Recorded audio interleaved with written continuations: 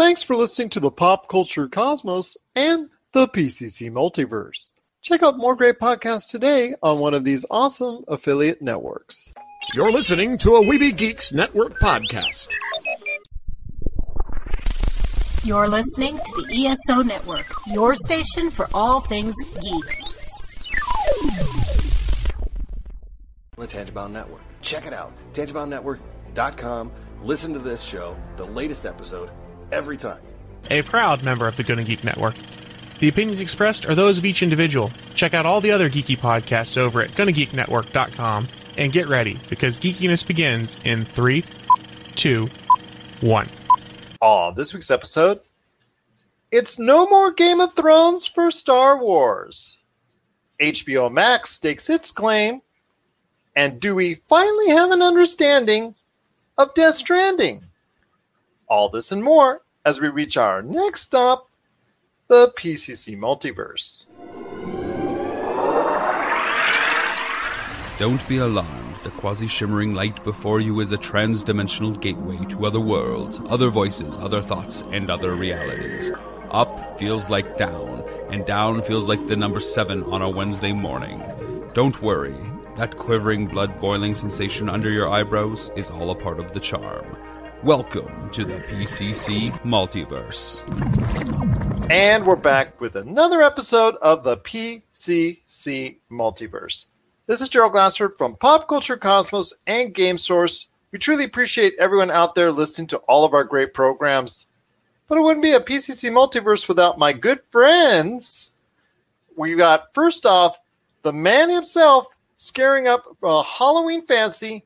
It's our good friend, Mr. Jamie Monroy, a.k.a. Degenerate08. What's up, man? Happy Halloween, everybody. How's it going? All right. It's going great, man. It's going great. I mean, this will be played after, the actual holiday itself. I can still wish them a happy Halloween. Okay. Fair enough. Hope everybody was safe. Yeah. I hope everybody had a safe and happy Halloween. But this is true. Yes. Diabetic comas around the world. Oh, my goodness. And then some. But also is here as well. It wouldn't be a PCC Multiverse without my good friend. He's our own Josh the Mighty and something else I couldn't read off all the way off the screen there of Pop Culture Cosmos. You got to check out everything that he's doing today at popculturecosmos.com, popculturecosmos.wordpress.com, and also his great book, Congratulations You Suck, which is available today. It is my good friend. It is Josh the Mighty. What's up, man? Hey, I just want to go back to where you said, will we finally understand Death Stranding? And I want you to change understand to, will we finally understand Death Stranding? Ooh, nice. The pun Thank master you. is back. I know. I've been wanting to say that for like 5 minutes now, so you're welcome. I could see it in his face. He's right.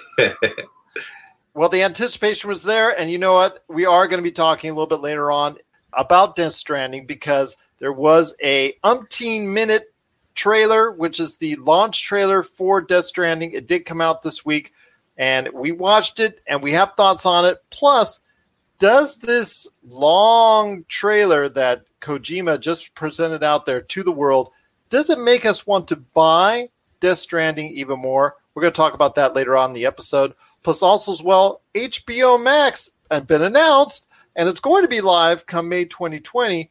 We're going to talk about some of the major particulars that were talked about during the press conference that was made for HBO Max.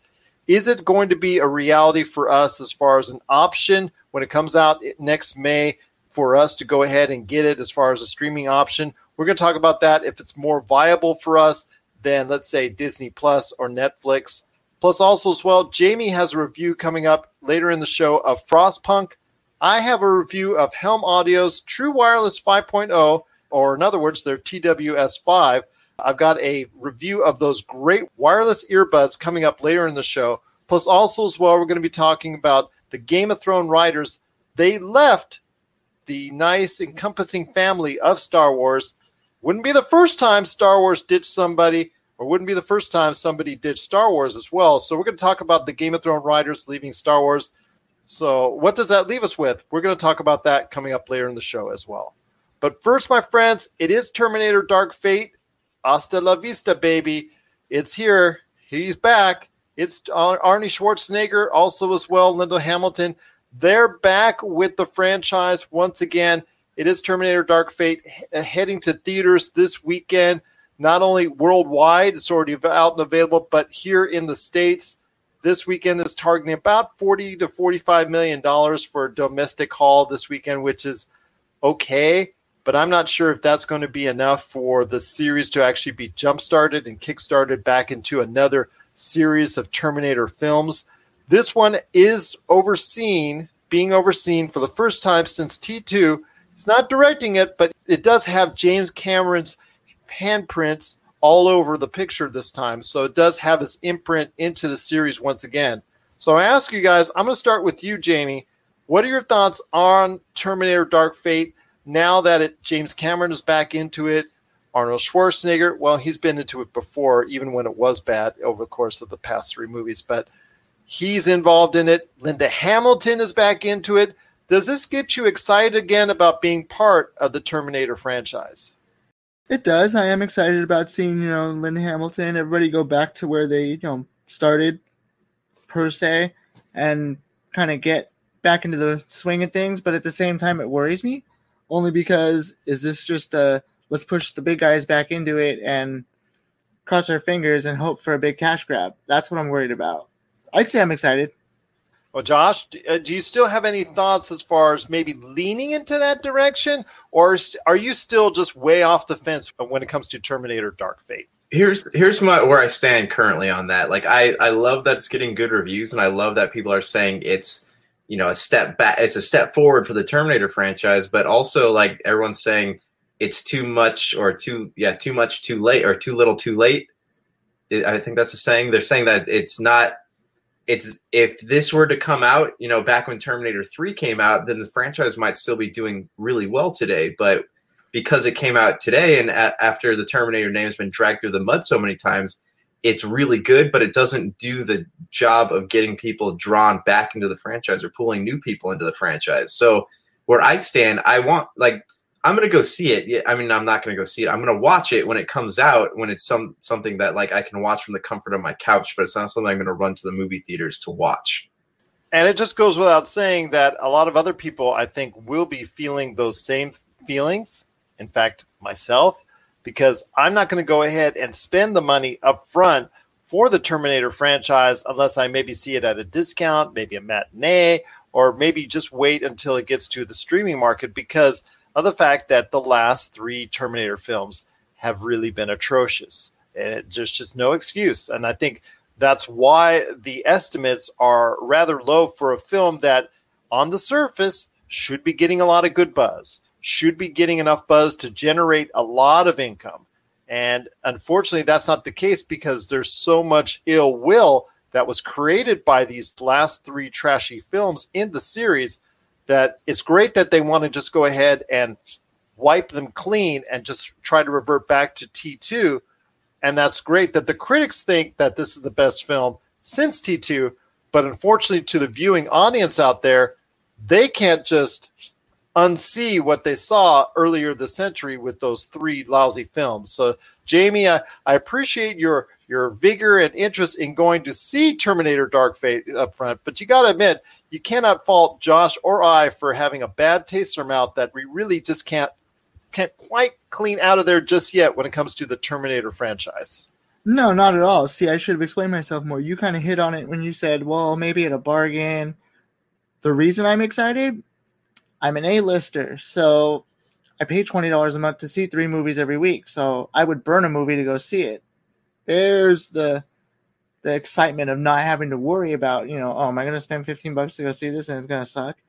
Okay, well, I get that, and I understand that, and that's great that you get that deal, and you're going to spend what are your allotted $3 to go ahead and do that. But for the rest of us that don't have those options, and of course, MoviePass, as long as it's died, rest in peace, although they're trying to resurrect it, but to really not have no avail at this point, because they've just, the hell they do is just keep trying to charge people. They're not actually going ahead and try and be in service. But that's another story in and of itself.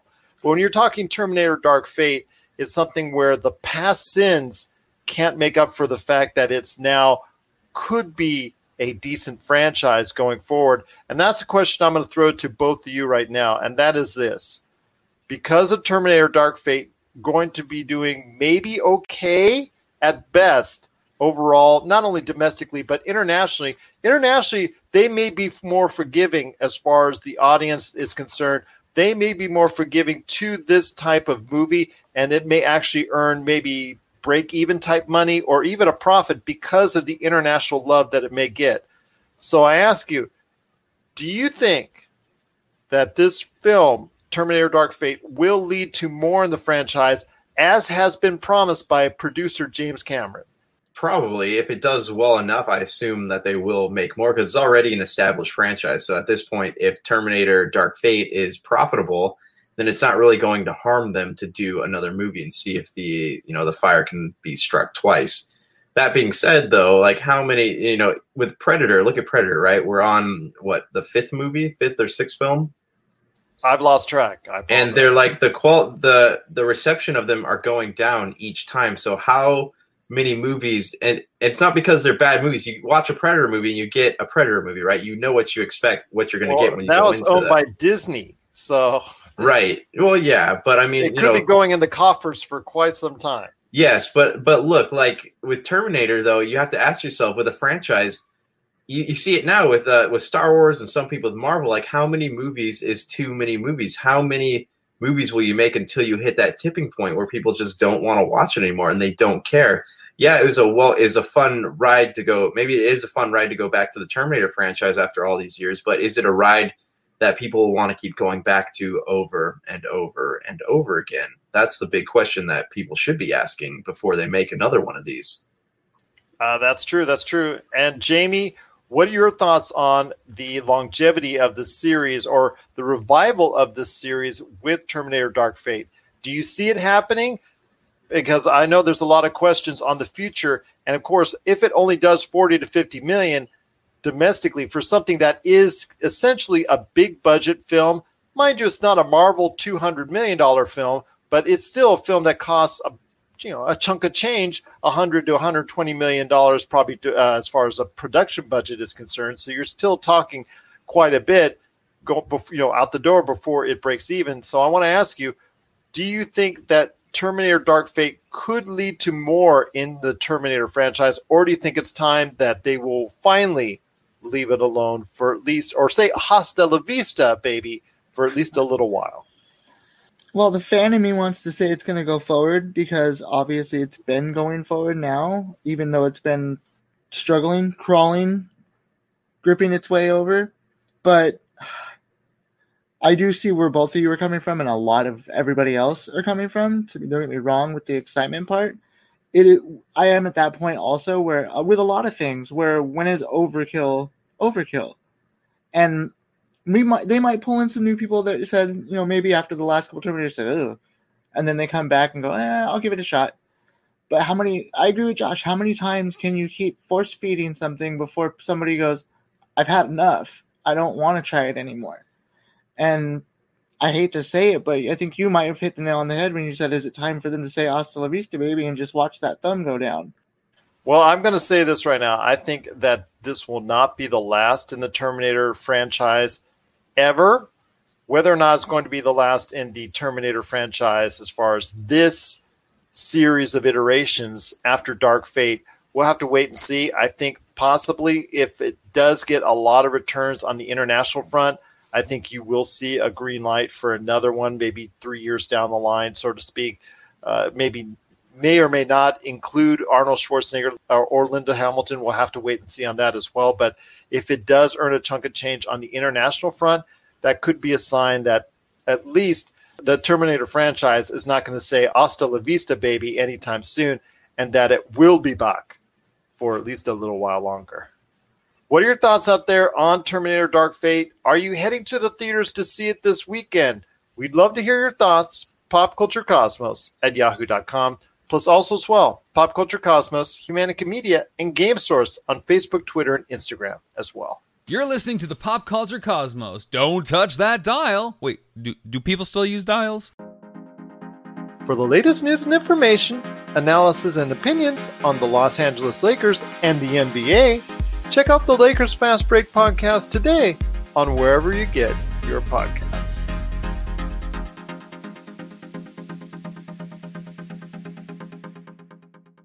Well, my friends, the Star Wars universe keeps going in so many different directions. The latest news this week was the Game of Thrones writers saying, like Arnold Schwarzenegger, hasta la vista, baby, to the Star Wars franchise. So the planned trilogy that they were in, actually starting in and starting to create and some stuff for and starting to do some things with, is out the window at this point. And I want to hear your thoughts. Is this a good thing or a bad thing for the Star Wars universe? Jamie, I'm going to start with you. I feel a little worrisome about it. I feel like the Star Wars franchise has done well, but also has had its struggles. And this might be a hurdle that kind of might hurt them. It might bring them down like one of the horses at Santa Anita. I'm not sure, though. I mean, honestly, I'd hate to see that, but this was something that a lot of people got really behind. Like, wow, we got Game of Thrones writers doing this. This is going to be epic. And then the epicness just gets cut, and everyone goes, whoa, what just happened? But is it truly fully out the window? Could we get, you said, like Arnold Schwarzenegger, hasta la vista. He also said, I'll be back. I'm not sure that's going to be the case because usually once you're out of the Star Wars franchise, you are out. Talk to all the directors, like, for instance, Rogue One during the production value during the production of the movie when they kicked out the director of that movie. Once you're out of the Star Wars franchise, look at the creators of the Lego movie when they were kicked out of Solo. So when you're out of the Star Wars franchise, you are out. Josh, I want to hear your thoughts. Is the loss of David Benioff and D.B. Weiss from Game of Thrones, which is what they're best known for, is this going to be something that in the long run will definitely hurt or help the Star Wars franchise? Well, it'll hurt it for sure because, look, what this shows is that everybody knows now that Disney, all they care about with Star Wars is recipes, right?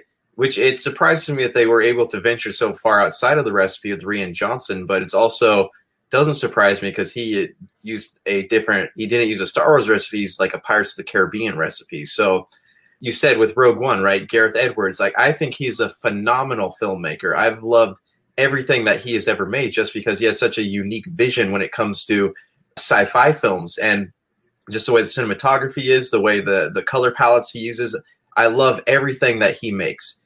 And from what I understand with Rogue One was Disney didn't like the dark tone the film had. So I imagine it's a similar situation with David Benioff and D.B. Weiss was the fact that they're probably pitching this much darker take on Star Wars to Disney, and Disney doesn't want anything to do with that because they want to be able to sell merchandise. They want to sell action figures. They want to sell T-shirts to little kids. Like, they don't want the people who grew up with Star Wars to have a Star Wars, it seems like, that has grown with them. And so they want to stick to the same thing over and over and over again. And what that does is bring me a lot of concern because all we have left now, all we have to look forward to is Rian Johnson. And while I'm excited about like the Obi-Wan stuff and the Mandalorian on Disney Plus, it really concerns me as far as like the movies goes that like they're never, even if they were to come, hire some director, Guy Ritchie or Guillermo del Toro, whoever it might be, to take up the mantle after, Rian Johnson's possible garbage shoots come out.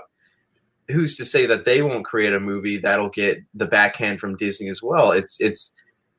This feels very much to me like one of those situations where Warner Brothers, right? They have the reins held so tight over like their superhero universe that a lot of directors don't even want to touch it anymore because they're not directing the film. Disney's directing. Their name is just attached to it. Same thing with David Fincher with Alien 3, right? Like they had their hands so far into that franchise that David Fincher wasn't even able to do any directing. So it just makes me feel like it's going to become one of those things where creativity is completely locked out of the franchise because Disney has something very specific in mind that they want to do. I'll tell you right now, my friend, there's one elephant in the room we have not talked about when it concerns this situation as far as the Game of Thrones writers being kicked out or leaving themselves out, I should say, them leaving the Star Wars franchise when it concerns David Benioff and D.B. Weiss. And that is this. We mentioned it on an episode a couple weeks ago that there is a new hand that wants some time in the Star Wars universe, and that is Kevin Feige, who would love a chance and is probably going to get a chance to produce a Star Wars movie and or possible trilogy at some point in time down the road. So I know a lot of people are just like squeamish right now when it concerns Rian Johnson having the only visible or talked about trilogy at this point in time when it concerns the future of the Star Wars movies that would be coming out after Episode 9, The Rise of Skywalker. But I'm telling you right now, when Kevin Feige was announced as being now somewhat, to an extent, a part of the Star Wars universe as far as producing something, I think he'll have something in mind that's not relating to Rian Johnson's movie and or trilogy. I think he has something else in mind that maybe, hopefully, that everybody at Lucasfilm will eventually go for in lieu of, maybe ahead of, Rian Johnson's trilogy. And that's what I'm hoping right now for. And I know a lot of other people as well, because of such mixed reactions when it comes to The Last Jedi. I was like, whew, I was kind of worried when it came to the Game of Thrones writers leaving.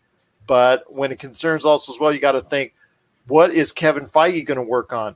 I don't think he would work on Rian Johnson's. I think he would work on something else of his own, or something else that he would help create and bring to life within the Star Wars universe. Jamie? Wow, that was a lot. That I agree with that, though. I think it would be great for him to get in there. But I don't know. I still feel like I agree, Josh. That's a hard thing for them to get past. I think I feel Not like he has enough on his plate already. Well, I think he likes it that way. Obviously, that's how he gets his best work. If you notice, everything Josh said hits right at home, though. That's going to be a hard one. I think a lot of people got way excited, and then you just broke a lot of hearts. How do you come back from that? And to me, why? I agree. Was it because of a darker tone, and why? They knew Star Wars was going into a darker tone when they got it. So they knew what they were getting themselves into. Well, I also think that the retconning of what everything was within The Force Awakens, that he just took J.J. Abrams stuff and whatever was in there and tried to retcon the whole thing, I think that was something that made a lot of people angry. I know that's a sore spot for a lot of individuals out there that watched The Last Jedi. And I know with Josh, he was not thrilled at all with The Last Jedi. I know I had all over the place. I thought it was really bad and it was pretty good as well. But I think for the most part, it just meant to an average movie at best, which is pretty much my sentiment as far as the most recent films in the Star Wars series. But with Rian Johnson, I don't have a whole lot of faith in what he can put out there because there's so much fan backlash. And we're going to see what the ramifications of that are if The Rise of Skywalker doesn't perform economically at a level that it should. If it does not reach the heights or higher of Star Wars The Force Awakens, and that means $2 billion plus, then I can squarely point the finger at The Last Jedi being the culprit. But before we head on out to another topic, I want to ask you this, Josh. Your thoughts on the possibility of maybe bringing in someone new. And if you did, who would you love to bring into the Star Wars universe now that the Game of Thrones writers have said, see ya, don't want to be ya? I would love to see, since they're doing The Mandalorian and they're doing like a more street version of Star Wars, I'd love to see a Guy Ritchie take on that world with the fast cuts and the quips that he always has in his films. Would love to see that. If they do the time before the Jedi, I forget, there's a series of books on. If they do that route, I'd love to see Guillermo del Toro, because there's a lot of creatures in that line of mythology, and Guillermo del Toro is the master of making monsters. And what about you, Jamie? If the Force is good and wants to go ahead and allow other people within the Star Wars universe, who would you think might be a good suggestion for the Star Wars universe? I'm probably going to get killed for this one, but I honestly wouldn't mind seeing a James Gunn take on a Star Wars franchise somewhere in there. I have to agree with Josh, Guy Ritchie, the fast cuts, everything like that. I think that'd be ultimate. Ooh, to come up with a third, I really don't know. Well, no, it doesn't have to be a third. Just those are your good suggestions. Yeah, those are my picks. What do you guys think about Kevin Smith Ooh, for a Star Wars film? I didn't even think of that. He's never helmed that large of a scale film, but I think he has it in him to go ahead and do it just because of his sheer love for the franchise. Yeah. Good call. Yeah, that's the third one I was trying to think of. Oh man, I knew the one he forgot was going to be the best one too. I could feel it. Oh, there you go. There's also other good possibilities of the Russo brothers. Might be a good option now that they don't have as much to do on their plate as far as Marvel movies. Ryan Coogler, he could also be, after Black Panther 2, could have some time on his hands to help create something within the Star Wars universe. There are a lot of gifted and talented individuals that are out there, especially within that Marvel Disney Love Fest that goes on right there, that Marvel Disney Star Wars Love Fest thing going on. You see Star Wars right there. Yeah, and all that. But I tell you this, my friends, it is a time for interest within the Star Wars franchise, because not only you have Episode 9 coming out, but the future is now very much in limbo, with the only real thing that we know of that could possibly still be in development is the Rian Johnson's trilogy that is still hasn't been canceled, hasn't been talked about much, but is still, according to our knowledge, the thing that's out there still within the framework of the Star Wars universe, and that also that Kevin Feige will be producing something within the Star Wars universe upcoming as well. So those are two signs right there. Hopefully something else will be added in that maybe will appeal to us as an audience even more, because we don't actually have that faith in Rian Johnson at this point in time. At least I know you guys don't. I know a lot of other people as well. But we'll have to wait and see what goes on, because there is a need of a replacement for the Game of Thrones writers, and the fact that D.B. Weiss and David Benioff are no longer associated with the Star Wars universe, and then hopefully we'll see a good replacement in their stead take the reins and be able to take this into a galaxy far, far away. What are your thoughts out there on the leaving of the Game of Thrones writers from the Star Wars universe? Share us your thoughts, popculturecosmos@yahoo.com. Guys, I wanted to ask you real quick. HBO Max had a major announcement of, their upcoming prices, when they're coming out. So in May 2020, HBO Max is hitting the airwaves as far as a new streaming service, because we don't have enough of them. There's just only so many that we can have. So with Apple Plus, Disney Plus, Netflix, and Hulu, and CBS All Access, my gosh, it's becoming a veritable alphabet soup of different streaming outlets are there. But I know a lot of people, and I know you, Jamie, are very intrigued on this one because of the fact that they did secure the rights for any episodes of South Park as far as the library is concerned, and also the shows that run the day after it airs on Comedy Central. And that's going to start again in June 2020, I think, about a month after the HBO Max gets up and running. So they purchased it for $500 million just for the domestic rights. So that's an insane chunk of change right there for South Park. And not only that, they got the library of Rick and Morty as well. So among all the other things that they've announced already, I think Friends and I think some other things are coming there as well that are trying to make it more appealing. Obviously, the stuff from HBO that they're getting and stuff also as well from the DC Universe. Is it going to be worth the $14.99 a month that they're asking for when it opens on May 2020? I can tell you right now, my money's going to Disney Plus. My money already has. Yeah, yeah. There's no contest on that, but $14.99 for some stuff that we can get elsewhere. Maybe if it told me for a flat out that I'll never see this anywhere else, I might consider it, but I doubt it. I think the only shining star they have going for them is the fact that if you are an AT&T subscriber, you're going to get it for free. How long, that remains in question. Now, that's not going to be a permanent thing, I don't think. No, not at all. I think it's just hey, we need more subscribers. Come over to AT&T and look what we got. Yeah, I agree. Josh, what are your thoughts on HBO Max? Because I know you paying $14.99 a month for Netflix was not something you enjoyed, and I know it's not something you might enjoy as well, unless they have a whole lot to offer. Is the $14.99 a month price tag, initial price tag, not like Disney when they're opening up, because they're opening up substantially less. Now, eventually I expect them to get to that point. Okay, that's neither here nor there. But the $14.99 a month price tag, is that a little too high and a little too steep for you to be interested in HBO Max services? Yeah, because HBO Max has the same programs as like HBO, right? Their app. So here's the thing: I don't watch a lot of television. I will watch Rick and Morty sometimes. I'll watch South Park sometimes, but I never go out of my way to watch these shows. So I'd rather just pay for the HBO app or whatever what's it? Not HBO Go. What's it called? HBO. Or HBO Go. I mean, that's the app that they have. Is that the app? currently. Yeah, I'd rather pay like the $12 a month for that app as opposed to the extra $2 for the $14 for the HBO Max, just because all I watch is, I'll pick a month and I'll watch like whatever new HBO show is on, and then I'll cancel it, and then I'll move on to another subscription service for whatever else I want to watch. And that's just the culture of these streaming services, and that's something that's always going to happen. But I don't see any point in paying an extra $2 for a service that I'm not going to use. You're listening to the Pop Culture Cosmos. Get ready for Box Art, a gaming docuseries from Pyre Productions and Rob McCallum Films. If you love video games, chances are there's a box cover or cover image that you love and has stuck with you for decades.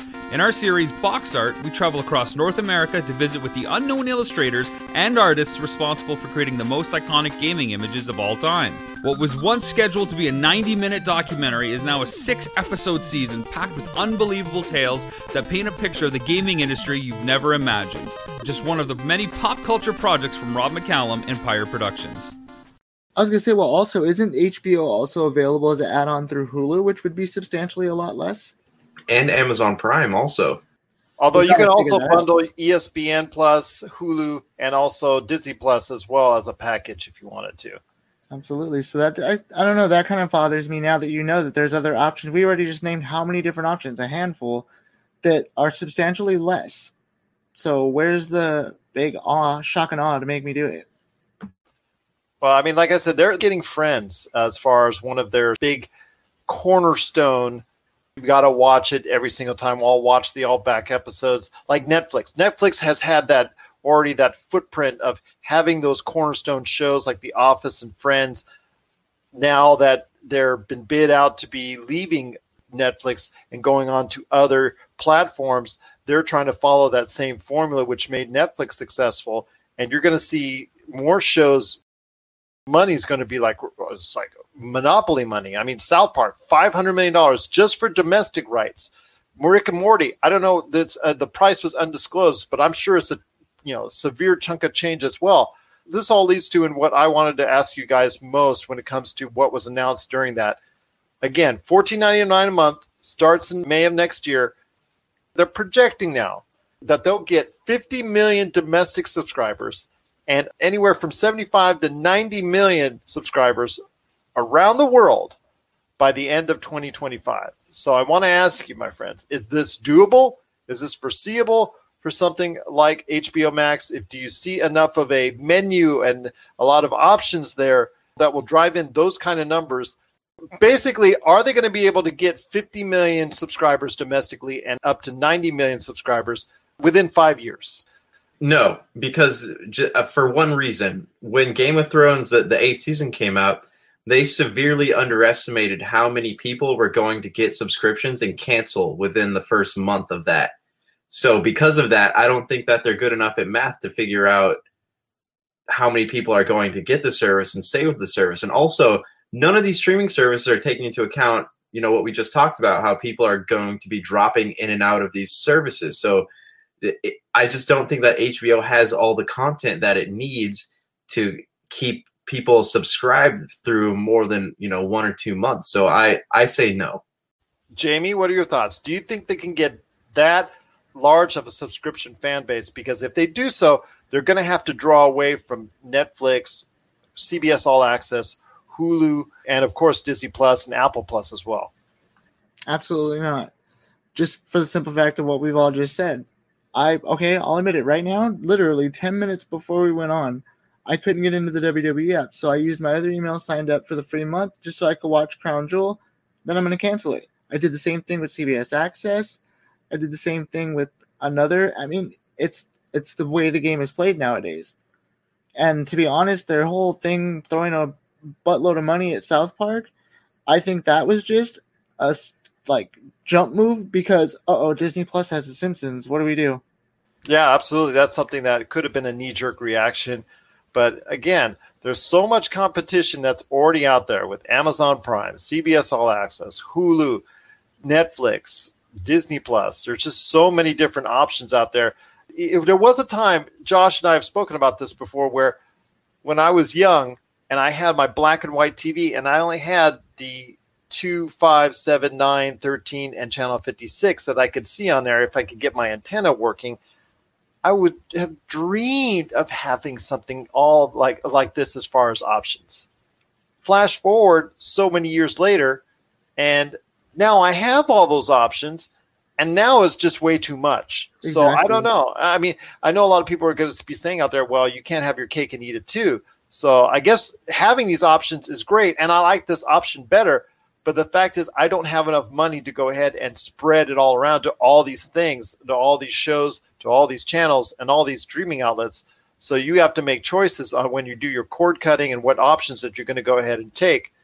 So it's going to be some tough choices for some people down the road when it comes to when HBO Max gets on the air. I don't think there's going to be 50 million people by 2025 or 75 to 90 million people that are going to be subscribed to HBO Max by 2025. I think that's a little bit,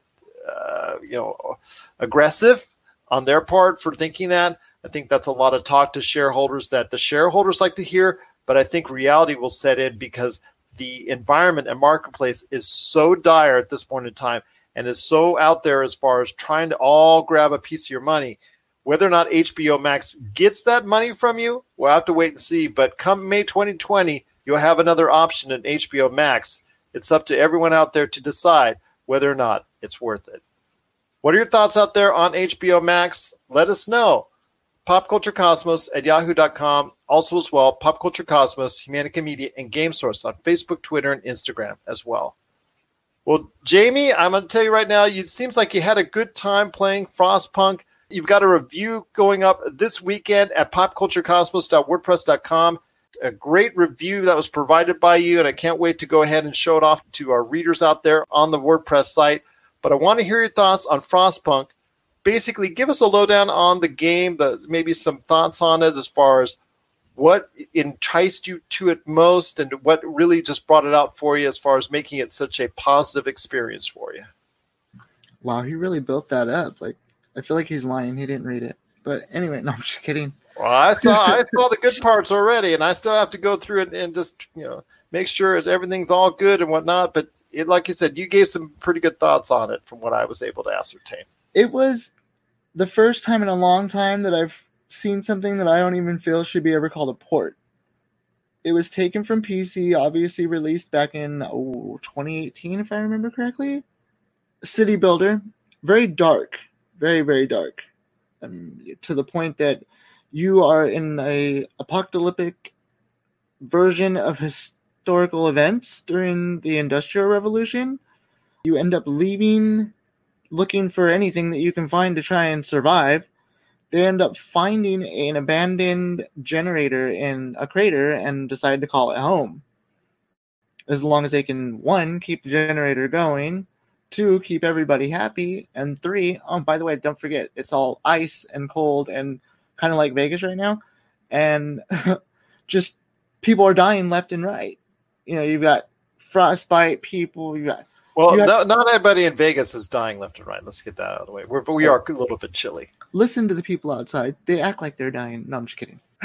But anyways, for those of you listening on the audio platform, both Jamie and Gerald have icicles coming out of their noses. So, I mean, use your imagination. You can jump to Christmas right after Halloween. Why can't we? But as you were saying, Jamie. Okay. You have to look at this game as you're dealing with children.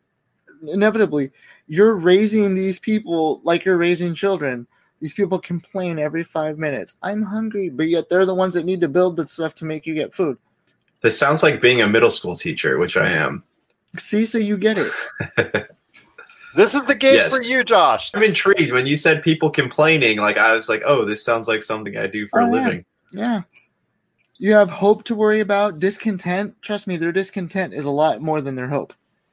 How are the controls on it as far as when you were playing? They did have some small, obviously, because you have to have a little small changes for the UI and what have you from going PC to console, but very smooth. I didn't have any issues with, oh no, I'm locking up, or the camera won't face this way. Camera was smooth. I had really no issues as far as controls and things. Main issue was very hard to keep up with everything if you're not that type of person. And I'm not the city builder person at all. But I just had to take a dive into it because it's been so long since I played one. I heard great things about this, so I wanted to try it out. And I'm glad I did, but personally, I'm not the city builder person, so I'm not like hard up to, oh my gosh, every day I must play this game. Not to say that there isn't people that shouldn't or wouldn't, because it's really a good game. Other than I already deal with children enough as it is, like Josh does, so I really don't want to have to keep doing it with these people. But you literally, it feels like you're raising them. You keep them fed, you keep them sheltered. In the meanwhile, the generator you found, you have to keep that at a certain level, otherwise it's going to overheat. Then you're going to run out of heat for everybody. You have to just worry about the fact that if people start dying or get frostbite, the adults can't work. So now you have to make the decision in your book of laws, is what they call it, which is basically just this is what I said, you're going to do it now. And you could literally make the choice to put kids to work. Can you make choices based on like individual scenarios? Like say you have one guy who's doing something that you don't approve of. Can you say that like, hey, you can't throw a pickaxe at a tree or something and just punish that one guy? Not with my time in it so far. The only thing you really could do, so say this one guy just flat out stopped working. He was running the food pub and he just stopped working. It flat out said, this guy's not working anymore. So I made him go back to his tent because I made him go to sleep, and then had to make the decision of, do I make a child replace him, or do I just let everyone suffer and not have food till he decides he wants to go back to work? So this sounds like the Industrial Revolution happening right here. Absolutely. That's where it's based, and no factory laws. You can cut their rations if you want to. You know, it's all good. Right. I mean, I'm literally sending children out to go mine for coal and just ravage for stuff. And I'm like, this is so I felt horrible. Like, I felt like, so this is what people, when they have a heart and a conscience and they run a sweatshop, must feel like. Okay. Well, that's a pretty harsh analogy right there for you. But go ahead, Josh. Right. I'm just going to say, as long as Gerald doesn't tag Nike in the post, we should be okay with this. Yeah, don't do that. I don't need Nike on me. I'm just kidding. Just kidding. But it sounds like you had a different experience, something that you've been longing for quite some time when it comes to a city building sim of this nature, as compared to SimCity and some of the other civilizations and things of that nature. Does it compare with it well? And if so, is it something that you would recommend overall to the audience out there? Can I ask a question real quick? So in this one, it sounds like you're, unlike like SimCity and Civilization, you're not really dealing with just the whole idea of building structures and building cities. You're dealing with people though too, right? So it's the whole 9 yards. It's like the whole all nine. of that rolled into one. Okay, so how like how do the mechanics work between that? Because you have two things to keep track of now. You have to keep track of, are your buildings being upgraded, and are your people doing what they're supposed to do? Do they have to work in harmony with each other to make the game go where you need it to go? You kind of want it to, because of the fact that if you have people that are starving, then you have no people getting coal for you, which means now you can't heat the population that's around there as much. So you got to factor in everything. Okay, that makes sense. So you have to have people do this. Like, you have to have people cutting down trees, right, to build structures and stuff. Okay. Absolutely. That's kind of cool, but also I can see it being a little tedious. It's very nerve-wracking because, like you said, you named off all those things that you had to keep track of, but you forgot to keep back of your head. You got to watch your hope and discontent, too. So overall, my friend, you think it's a great experience that compares favorably to those major series, the Civilization and also SimCity series? And overall, what kind of feeling did you have from it as far as just a game overall? I think if you're looking for something outside of SimCity building and everything like that, like, the normal, I'm going to build something that looks like a New York skyscraper, and I'm going to build this little hot dog stand. And if you want something outside of that, and you want something that's got more of a mature, dark, very dark tone, then I would definitely go for this. The tone is very dark. I will say that again. There's a reason it's got a mature rating. If you read my review, you'll see why. But I gave it an 8 out of 10 just because it's been so long since I played a city builder, and this one really impressed me. Once again, that's Frostpunk. Check it out today. It's from the folks at 11-Bit Studios, so I want to give them a shout-out. It is Frostpunk. It got a great review from Jamie, but if you want to read more thoughts from Jamie on this game, that's Frostpunk. And you can see his entire thoughts on it in writing this weekend at popculturecosmos.wordpress.com. Also at popculturecosmos.wordpress.com. Before we head to the break, guys, I want to go ahead and share with you and the audience out there the Helm Series 5 wireless earbuds by Helm Audio. I got a chance to play them out for a little while, and already I'm going to tell you right now, this is some of the best audio experiences I've ever had. You put them in, they fit very snug, they're not going anywhere. The sound qualities for earbuds are sensational. I had a great time so far with it. I cannot give you enough superlatives when it comes to Helm Audio's TWS Wireless 5.0 earbuds. Just a great time. I think they're better than the AirPods and all the pods that are out there. I think they're a great time indeed as far as what they do, how they match up, how they pair up to not only themselves, but how easily they pair up to whatever Bluetooth wireless device that you want to go ahead and listen to it on. Most likely it's your smartphone. But hey, if you're out there and you're into the wireless earbud scene now because headphones don't do it for you, they're too big and bulky, or you don't like the wireless earbuds that have the string around it and are attached, and you don't like wired earbuds, you know what? You need to go ahead and look up Helm Audio Series 5.0. That's available now. It's a great option for you. And one more note on the Helm Audio. Like I said, it's a great experience. But when the biggest drawback is the case having a hard time opening up right there, you heard the pop right there? That's telling you that it's going to be a great experience once you get it open and listen to the earbuds themselves. So I will have an entire written review for you this weekend, but I can tell you it's going to get a 10 out of 10 for me right here at the Pop Culture Cosmos. That's the Helm Audio Series 5.0 wireless earbuds. Get them today. I heartily recommend it. You're listening to the Pop Culture Cosmos. Don't touch that dial. Wait, do people still use dials? If you need your video game fix, be sure to check out Retro City Games. Located in Town Square on Las Vegas Boulevard or in Henderson, Nevada, Retro City Games has the cure for all your video game vices. Retro games and games for current consoles, Nintendo, Sega, PlayStation, Xbox, and more. Retro City Games has all the staples from any library and some highly collectible offerings too. So pick up a few games today at Retro City Games in Town Square on Las Vegas Boulevard or in Henderson, Nevada. Retro City Games is your video game metropolis. All right, my friends, we're back to close out the show. This is the Pop Culture Cosmos. If you need a listing from all of us here at Pop Culture Cosmos, you can catch our listings today because we're being played all around the world, 7 days a week on radio. You can find out a listing of our stations today at Pop Culture Cosmos on Facebook, where you'll see a listing of many of our over 30 different podcast options as well. Josh, I know you got a great thing going on with Congratulations, You Suck, the book that's selling around the world, getting rave reviews around the world, 5 stars every time I see you posting it up there. And, if, they're not all from you, so that's a good thing right there for you.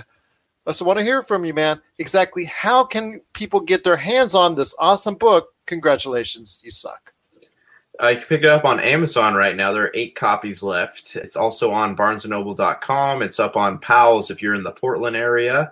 I think they have a website, too, you can order off of, so you can get it from both the store and the website. And I think it's available from a couple of secondhand booksellers as well. So pick it up today. Amazon's the best place to get it. It's $20. You can leave a review, too, which I would greatly appreciate. And anyone who has bought the book thus far, I really appreciate it. Thank you. That's, again, Congratulations, You Suck. You can buy it today at BarnesandNoble.com, Amazon.com, the Nook, the Kindle, and also you can go into your Barnes & Noble and ask specifically, hey, I want you to go ahead and send a copy to the store of Congratulations, You Suck, because I'm going to buy it, the latest book, for my good friend right here, Josh Peterson. Jamie, I know you've got a lot of stuff that you've been dealing with when it concerns streaming and all the streaming stuff that you're doing out there, because I see the posts. I try to share the posts. Facebook blocks me when I try to share the posts. So I want to hear from you, man. How can people follow you on what's going on with all the stuff that you're doing when it concerns your streaming on YouTube and all the other great outlets that you're on? Well, Gerald, you said it best. Follow GameSource on Facebook. Follow Pop Culture Cosmos. I tend to try and put everything I can there so that everybody that follows everybody knows what's going on. I'm also on Twitch, obviously, twitch.tv, Degenerate 2018. Right now, I've just been trying to revive and revamp and get Game Source's YouTube back up going, having a lot of content going on it. So I've been streaming on there as much as I can. So obviously you guys can catch me over there as well. More so there right now than anywhere else. That's Game Source on YouTube. You got to catch him today. Game Source on YouTube. Well, guys, before we head on out, 2 last topics left to talk about, and that is this. There was I'm not going to say it's again, but it's a long trailer. It was an 8-minute trailer, the launch trailer for Hideo Kojima's Death Stranding, the latest game from the creator of the Metal Gear series. And I'll tell you what, it's a doozy, my friends. It got a little bit of clarity, I guess it's best you can say clarity when it concerns a Kojima game, on what the plot may be about, although I still couldn't quite get it. But tell you what, after 8 minutes, it does have a brilliance in and of itself. If you're a film school student, don't look at this trailer because it's not going to be cut in the way that you think it's supposed to be cut. It's done totally Kojima style, and it works for him. It may not work for everybody else. So I want to ask you guys, style aside, Josh, I want to ask you real quick. You had a chance to see it, and Death Stranding is coming out in about a week. Are you now really into getting Death Stranding? You know, after watching this trailer, I actually do kind of want to play it because it looks, you know, I know we've seen a lot of trailers. We've seen really long trailers. We haven't really seen much about the game, right? We've talked about how it's a lot, but it's still so little. But after watching this one, I feel like these characters, even just watching the trailer, these characters have a whole lot of depth to them. There seems to be a lot of layers to like Norman Reedus' character, Matt Mikkelsen's character, like even Guillermo del Toro's character in there. There seems to be a lot of layers to these characters, and that's something we haven't seen in the trailers. We've just seen them showing off like, oh, so-and-so is in this game. Also, this person in this game, that person in this game. We haven't really seen a lot about what the story is. So now we kind of know a little bit, you know, that scene with Mads Mikkelsen, he's laying on the hospital floor and he's holding the gun in his hand. We kind of see something happened, something tragic happened that turned him into who he is. And then Norman Reedus, what is his background? You know, we see he has some kind of love interest and he's talking, he has some kind of affiliation to America and whatever happened there. Just by that one trailer, they've given this game a lot more depth than any of the other trailers have. And I'm kind of fascinated by this whole idea of, you know, that veil between life and death being torn open. I still don't know what they're fighting for, what the purpose of it is. But what I see now is that it's a lot more than just a walking simulator. So that's what I was fearing when I saw all the original trailers. So that being said, with that 7-minute trailer, I'm a lot more interested in the game than I was before. And, you know, to get back to your comment about the editing in the trailer, it's all over the place. It's completely jumbled. I love the music. Like I said, I love the depth that the characters have been given, but also like the narration is all over the place. Nothing seems to be in any coherent order. It's just people talking. So that's like the one weakness that I found in the trailer. But other than that, like I do have more interest in playing it now. I have a whole list of games that I want to play. So I'm trying to decide, you know, where do I want to squeeze this game in, because I definitely do want to play it. Let me ask you this, Jamie. Got a chance to see the trailer. Of course, it has whales. Got to have whales when it concerns Kojima.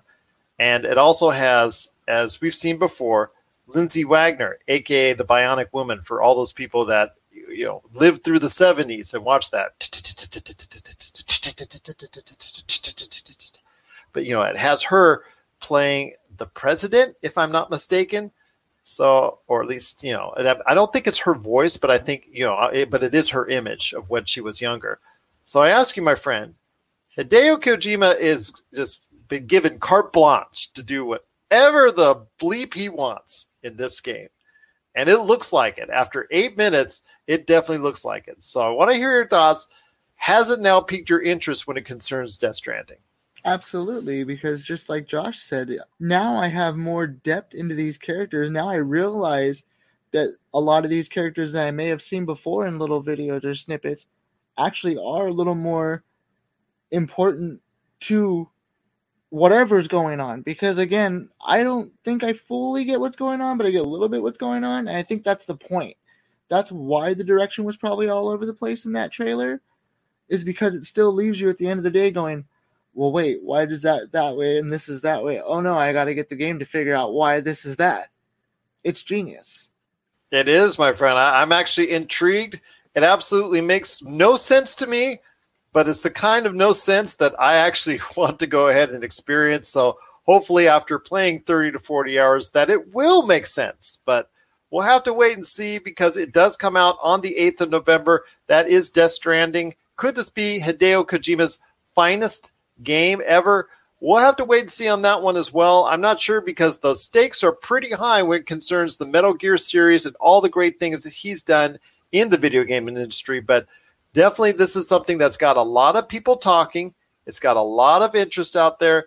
And I'll tell you what, it does have a lot of people out there thinking that, you know what, maybe I'll take the dive back into the world of Kojima one more time. What are your thoughts out there on Death Stranding? It's truly a whacked out game from what we're seeing so far. The launch trailer that was released this week makes more sense, and it doesn't make more sense. If you can make sense out of it, please let us know. And also as well, are you going to get the game? Please let us know. PopCultureCosmos@yahoo.com. Also as well, Pop Culture Cosmos, Humanica Media, and Game Source on Facebook, Twitter, and Instagram as well. It's been a truly great episode, but there's one last thing to talk about, and that's a reunion in the music world, because My Chemical Romance, after 6 years, is coming back for one show. And that's going to be on December 20th at the Shrine Expo Hall. You guys seem very, very interested in My Chemical Romance reuniting for one brief time. Is this something you're going to try and go out of your way to see as far as maybe from a visual standpoint? Because there's going to be some way they're going to hopefully document this to a larger audience, right? I actually heard the news on the radio about an hour before we went on. I was excited. I am actually wondering, just like you, hopefully there's some kind of live stream, maybe a 4K Blu-ray documentary of it, something. But who knows? I'll ask you both a question since you guys both ask questions, mostly Gerald. I have one. Is this another one of like the Rolling Stones and everybody else who have said one last time, but it's really like 1,000 last times? I hope so. I mean, no, I hope that it's one of those times where they keep making music again, because as a fan of My Chemical Romance myself, not a fan of Danger Days, I thought that album was awful, but like everything they did before that, like I was a fan back when, You Brought Me Your Love, I Brought You My Bullets came out. Like that was a great album to me, but I hope so. I'd love to see them keep making music, and especially since Gerard Way's now in a place where he could work double time, like he's producing music, he's writing shows, he's writing comic books. He could do kind of like what Coheed and Cambria does by making music and then, making his comic books and then making music that coincides with what he's written. Like this would be a perfect time for that. And plus, like people love My Chemical Romance. So it's kind of a great way to get people into pop culture. Like all these fans, all these people that love this band, they could listen to the music and then find out, oh, hey, it's attached to this, this, and this. And that could get them interested in comic books, movies, books, shows, whatever it is, you name it. Like this is a huge opportunity for them to get people invested in things that people wouldn't otherwise be invested in. Like My Chemical Romance is one of those rare bands that stretches across generations.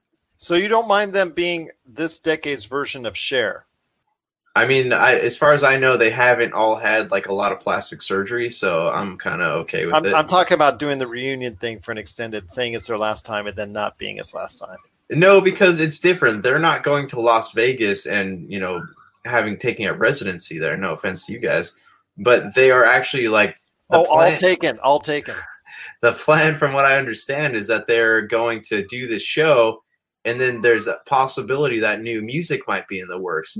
Because they're one of those bands that they're eternal in a way. Because anytime they disappear for a while, people are always going to be asking, when is new My Chemical Romance stuff coming out? When is new My Chemical Romance stuff coming out? And unlike Rage Against the Machine, whose members are spread all across all these different bands, they're not, they're dudes. They still hang out. Their kids play together. Like they're in this rare spot where they can continue to make music, but they can do it on a smaller scale, because I know that's why they broke up the first time, was because it was just, they became too big and they didn't like how they had to keep sustaining that. So they're in a good place right now where they can do things on a smaller scale and in their own time, because they're each doing their own thing right now that is successful in its own right.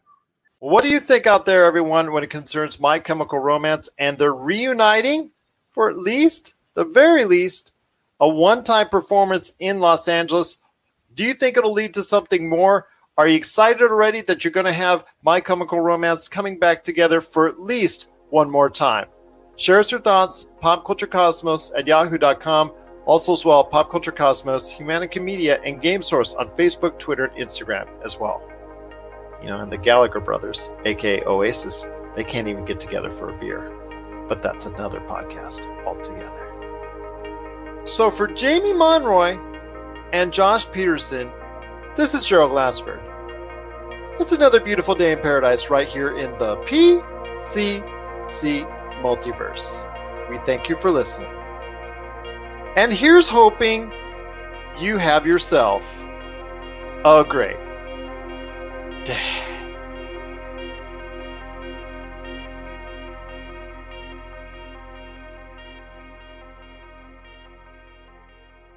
Hey all, this is Drew Leiter from the Earth Station DCU podcast, and I'm here to tell you that Cletus and I are back. Yes, we got one of the shuttlecrafts working that got marooned on a planet called Mogo. No, not the Green Lantern planet, but that's a story for another time. We're here to tell you we're back. We're back to talk about DC news, we're here to talk about comics, and of course we're here to talk about DC television shows. We're very excited about talking Crisis on Infinite Earths crossover coming up. So make sure you tune in to listen to us. We're right here on the ESO Network. You're listening to a Weeby Geeks Network podcast. This has been a broadcast of the ESO Network. Be part of the crew and help support our shows by donating to our ESO Patreon or by shopping through Amazon.com or the TeePublic store, which can all be found at www.esonetwork.com. The ESO Network, your station for all things geek. Tangent Bound Network. Let your voice be heard. TangentBoundNetwork.com. Thanks so much for downloading the Pop Culture Cosmos, and stay tuned as more great podcasts are on the way. Thanks again for listening to us here at the Pop Culture Cosmos.